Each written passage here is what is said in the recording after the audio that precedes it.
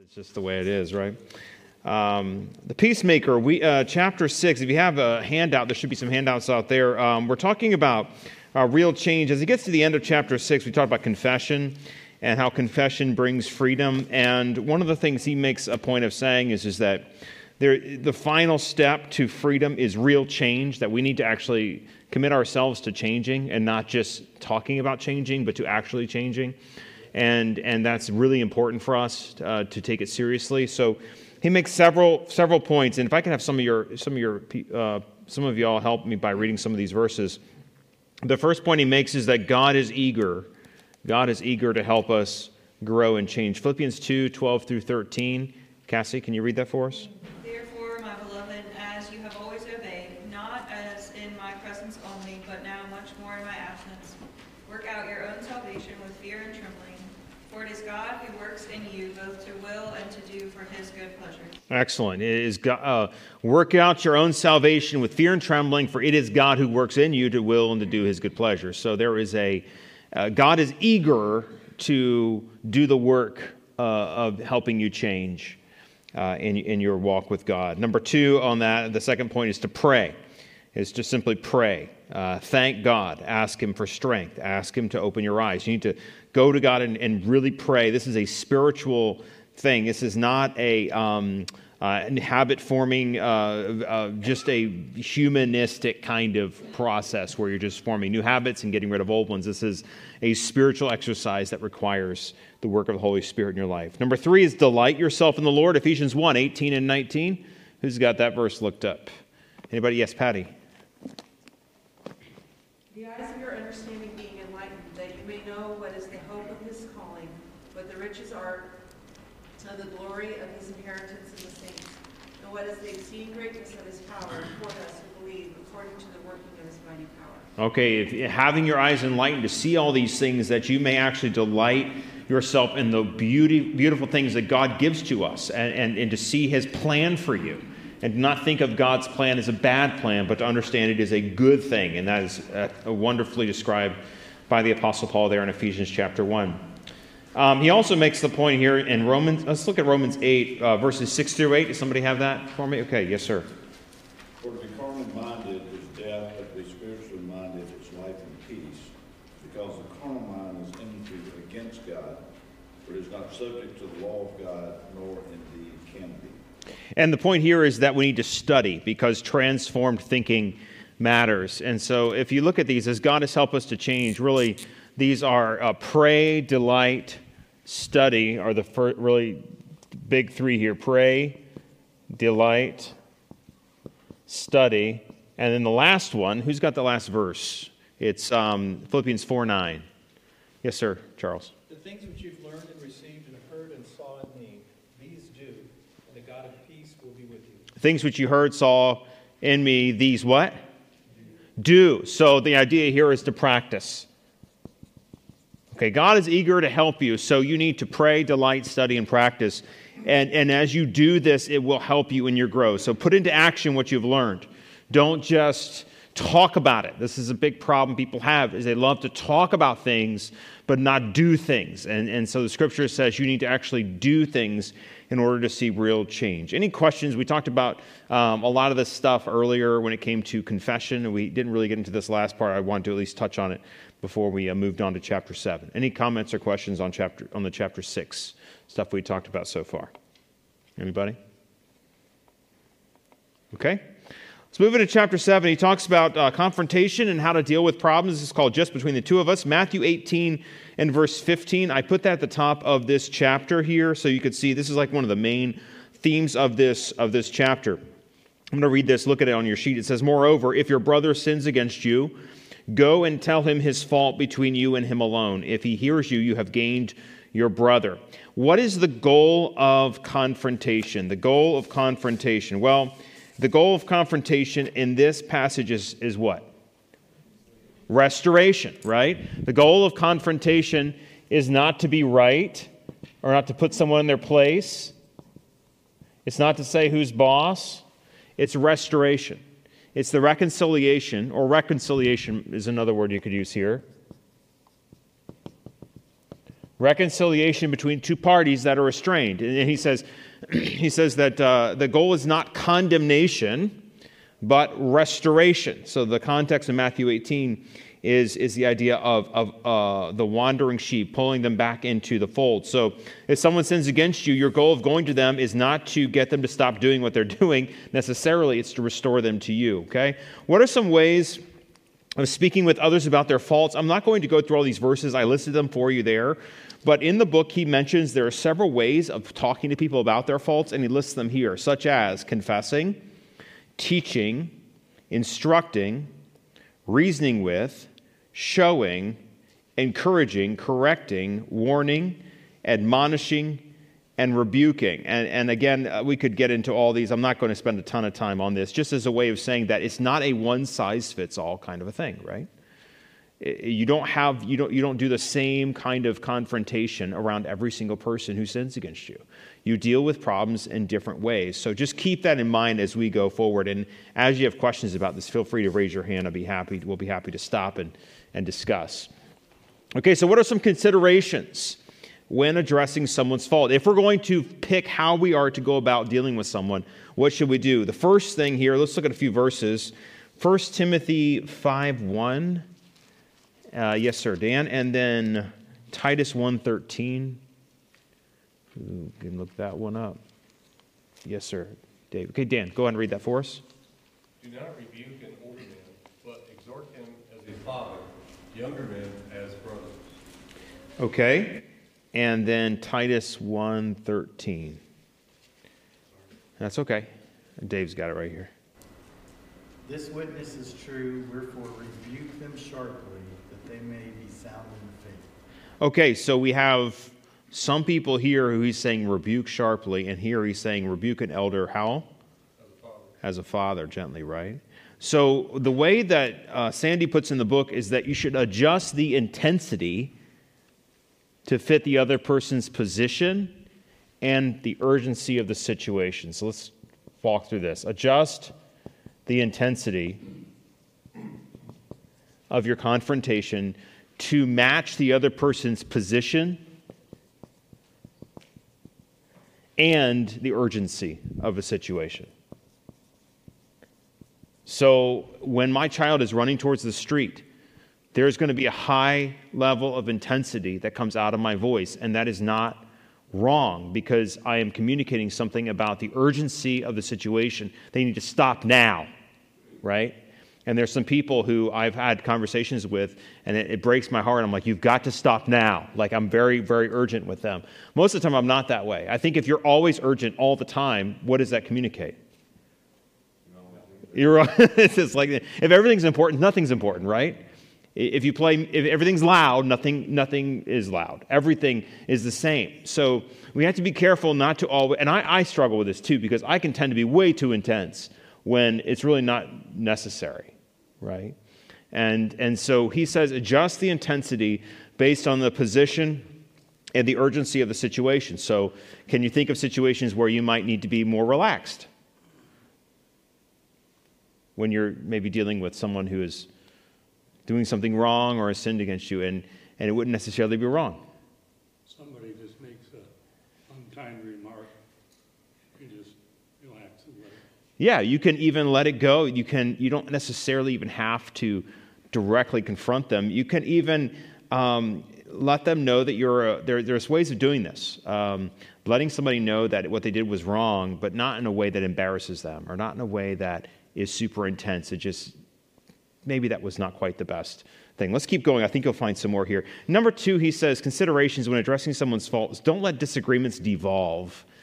Don't let disagreements devolve into quarreling or arguing or foolish controversies.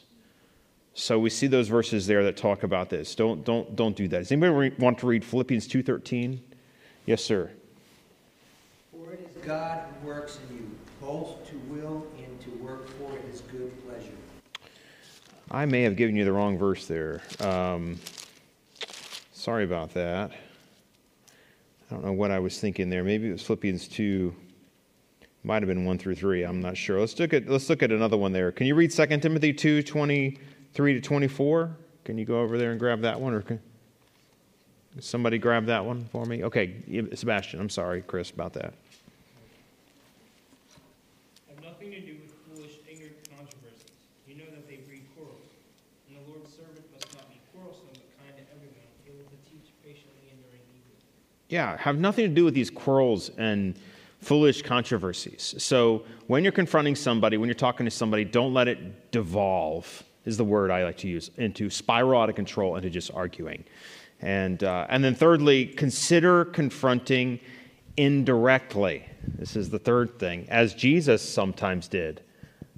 So just because the scripture says to go one to someone doesn't mean that you have to go one-on-one all the time. In fact, he puts here, not every confrontation must be done one-on-one at first. Scripture gives many examples of people using others to help with an initial meeting. It's not ideal, but it might actually be necessary. Give me an example of where Jesus maybe confronted someone indirectly. Can you think of an example? I'll give you one. Oh, go ahead. The thing that came to my mind is when he told the woman at the well to go get her husband. That's exactly what he uses in the book, is this idea of Jesus says, hey, go get your husband. And she's like, so I don't have a husband. He's like, you're right, you don't have a husband. You had 5 husbands, and the one you're living with is not your husband. So he draws out from her something, rather than confronting her over a sin, he uses this indirect way of approaching. So it isn't always wrong. Also, think about how else did Jesus approach things indirectly? When he told the crowd that those of you without sin, go ahead and cast the first stone. Yeah, he says, those of you without sin, whoever is without a sin, let him cast the first stone.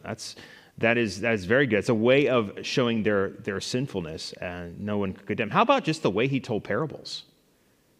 Right? Jesus told parables, and some people are walking around saying, what's this guy doing talking about farmers? And other people are saying, he's speaking spiritual truth. Right? So Jesus often, there's also other stories in the Bible. Esther's approach to the king is another great example of someone who does things indirectly. There's a lot of biblical examples of intercession. I had a list here. I didn't put them in your notes here, but Scripture gives a lot of examples of people who use an intercessor, such as Jacob sending gifts ahead of meeting Esau. We have Joseph's brothers having someone appeal to him on their behalf for mercy. We have Abigail, who goes on behalf of her husband, the fool Nabal, and appeals to David on his behalf. She says, no one will listen. He won't listen to anyone, so please listen to me. Joab enlists a woman to approach David to soften his heart towards Absalom.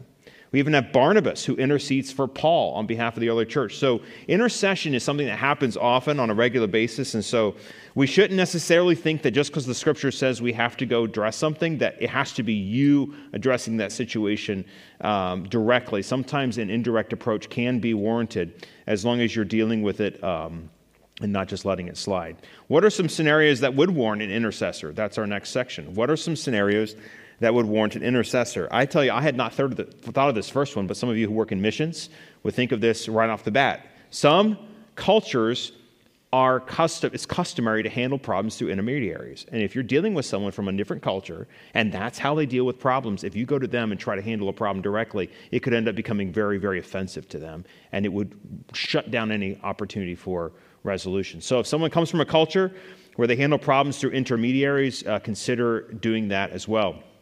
Or if going privately will cause that person to lose face. Again, the idea of embarrassing someone. Number 3 there, another reason he gives for people scenarios that might warrant an intercessor would be when either person might feel intimidated by the other person. So, boss or someone you just would intimidate you. You just don't feel like you could really say, and in fact, we have this at Harvest. We have this at our church where our employees and pastors who work for me and work under me and I'm their boss as well as their pastor. They have someone on the deacon board who they can go to if I'm doing something that's over the line. Like they know, I tell them this. I'm like, you can go talk to so and so, and that they will listen to you and they will hear you. And so we have a deacon in charge of pastoral relations, and that's part of what he does. And so the guys know this, and they know that if I'm requiring too much of them, or if I'm being mean, or if I'm a bad guy, they don't have to come directly to me, because it might be too difficult for them to come directly and confront me. So they have that opportunity. Although I have to say, our crew, I don't think they would have too much problem with that. But that is the case. Just in case, because I'm very intimidating personality here. Fourthly, when abuse has taken place, and the abuser might use the conversation to manipulate the victim. Okay, when the abuse has taken place.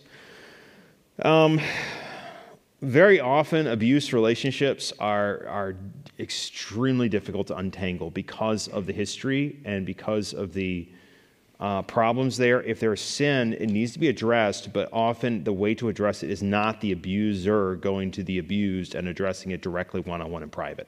Normally doesn't work out very well, and sometimes they actually end up, the abuser, that he's very good, normally it's he, but it can be a she, are very good at turning that around back on the one who was sinned against and blaming everything on them. And so they walk away thinking, wait a second, I went into this trying to help this person see their sin and confront them over something, and now I leave being the one who's accused of everything. Now I'm the sinner and they're innocent. So often you need to have a third party to help you with that if you've been in that kind of a situation. Does that raise any questions or any comments from anybody? I saw some people nodding. Manipulate the victim. So when abuse has taken place and the abuser might use the conversation to manipulate the victim. Or just turn it back on them. That's typically what it is, right? Is they turn it back on. And if you've never been in that situation where you've been abused, I think it's very difficult to understand the mindset of someone who's been put under that for a long time, and it's very, very difficult. So try to be understanding of the hesitancy if you're helping someone through this. Or when the third party has a much better relationship with the person than you do and is willing to raise the issue. So you have a friend and you have someone who's sinned, and you're like, man, I don't feel like I have a very good relationship with them. But somebody else has, like, hey, I'll go to them. They know me. I know them. We're great. I'll go talk to them about it. That's a totally fine situation in a very successful way if there's an intercessor who can step up and do that. So the point of all this is to say that when you address someone's fault, sometimes you need to use an intercessor, and that's okay. And you need to the main point is don't just drop it. Any questions so far, or thoughts, comments? Pretty straightforward. We have a very wise daughter that when she's with us, and Sue and I start disagreeing about something, she'll step in and say, wait a minute. Yeah. And it really, really helps. Yeah, it helps to have a third party there to kind of help if there's disagreement between people, somebody who knows both sides and who can help with that. Absolutely. It's great to have a person like that. You're very blessed for that.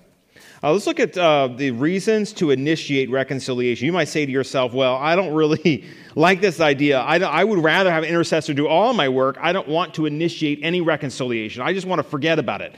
Well, let's look at what the Scripture says about this. Matthew 5, 23 through 24. Jimmy, please read that for us, sir. There, if you bring your gift to the altar, and there remember that your brother has something against you, leave your gift there before the altar and go your way. First to be reconciled to your brother, and then to come and offer your gift. Okay, so what are the reasons that we should initiate reconciliation? Well, reason number one is because Jesus commands us to. He says, if you are standing at the altar, ready to worship the Lord, and you remember that someone has something against you, leave your gift at the altar, go be reconciled, and then give your gift. What's the implication? What's the teaching of that passage? What's that telling you about worship and about reconciliation? Reconciliation is a priority over worship. You can't worship right if you have unreconciled issues. He's like, don't give me your money if you're unreconciled. Go get reconciled first and then come and worship.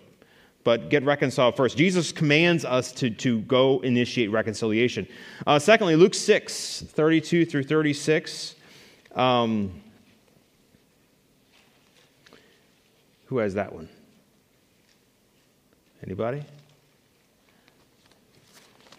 Luke chapter 6. Let me look at it here. But if you love those who love you, what credit is it to you? For even sinners love those who love them, and if you do good to those who do good to you, what credit is that to you? For even sinners do the same. And if you lend to those from whom you hope to receive back, what credit is that to you? For even sinners lend to sinners to receive as much back. But love your enemies, do good and lend, hoping for nothing. In return, your reward will be great. You will be the sons of the Most High, for he is kind to the unthankful and the evil. Did you notice the theme in those verses about how what credit is that to you? What do you think he's saying there? What? That doesn't reflect well on you. Yeah, so the point and the blank is that seeking peace with a brother enhances our Christian witness, because it is a good witness to other people if you'll be reconciled to other people. If you love those who love you, what credit is that to you? Everybody does that. But if you are getting reconciled with people, that's unusual. And it's a great testimony for you to get reconciled with people, even if they're unbelievers. We'll talk about that later in this chapter. But the idea of dealing with people enhances your Christian witness. And then he says next, you can have a peace of mind to face complaints someone might have against you. You will have a clear conscience. If you go, you will have a clear conscience. Because you dealt with it. And so you can, when someone has a complaint against you, you can be like, look, I've dealt with this. I don't have any problem. I have a clear conscience. And it demonstrates Matthew 5:21 through 22. I feel like we've already read this verse, have we? Did we do it on the other? No, we haven't. Matthew 5, yes, Valerie? You have heard that it was said to those of old, you shall not murder, and whoever murders will be in danger of the judgment. But I say to you that whoever is angry with his brother without a cause shall be in danger of the judgment. And whoever says to his brother, Raka, shall be in danger of the council. But whoever says, you fool, shall be in danger of hellfire. Yeah, you should show care for your brother who's caught up in anger. This is showing the downward trend of anger. And if you want to interrupt your brother's downward fall towards anger, it shows love. So it demonstrates love. That's your blank. It demonstrates love for your brother. And you're going to care enough about them that you're going to yell stop when they're running towards the road, right? You're going to interrupt their descent into that, what he says there, if a judgment that's coming for those who are angry in their hearts. So you need to be willing to initiate reconciliation. One more section here. What sins, or when sins, I should say, are too serious to overlook? The Bible talks about love covers a multitude of sins. But in Luke 17:3, Jesus commands us to confront a brother who has sinned. So when should we confront? We should confront a brother who has sinned. When should we confront? I have several kind of examples here, or things that the Bible gives us times when we should confront. Look at Romans 2. Who has Romans 2, 23 through 24? This is a good passage to have in the... Let's see here. Yes, ma'am, Patty. Romans 2, 23 and 24. You who make your boast in the law, do you dishonor God through breaking the law? For the name of God is blasphemed among the Gentiles because of you, as it is written. So the name of God is blasphemed. Our sin can dishonor God. And so you have to ask yourself, is what they're doing dishonoring to God? These are the questions you ought to bring up before you just decide to overlook a sin. Because we can overlook all kinds of sin. The sin, the one I often give when I'm teaching this in intro classes, I talk about, when I'm here by myself all week, I get used to nobody being here. And so I move around this building really quickly. I walk really fast. I have a lot of things to do, so I walk quickly wherever I go. And I remember very early as a pastor working here of almost running into some people when church was here, because I was so used to just taking those corners like a race car, just going around the corner, hugging the edge, and whoa, there's somebody there. So what if this was something I never realized I was doing, and what if I was a reckless, wrecking ball everywhere I went around church on Sunday, and here comes Pastor Marshall around the corner, bam, knocking over a little old lady, and you see this, you're like, oh, this is a problem. What if it happens to you? So what if I go around the corner and I'm just oblivious? I'm busy. I'm thinking about something. I'm not even thinking about you. It's not like a sin that I'm committing necessarily. It's like a sin of omission, if you think of that. Like I'm just being selfish. I'm not thinking about other people. And I go around the corner and Dave's there. And I walk right around the corner and Dave is like, whoa, he's surprised. And I don't even notice he's there. And so he has a couple things to think about. One, do I need to approach Pastor Marshall about this? Because that was really selfish of him, and he was not thinking of other people. Is this sin dishonoring God? Probably not. Probably not. I'm not sitting there swearing. I'm not walking around the church swearing or wearing a T-shirt that has bad words on it, or doing things that are dishonoring God in a public setting.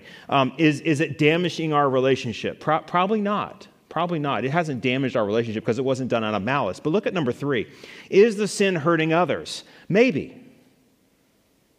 Maybe. And maybe he says, you know what? If I don't say something, he's going to hit that little old lady going around the corner and she's going to fall over and she might break something.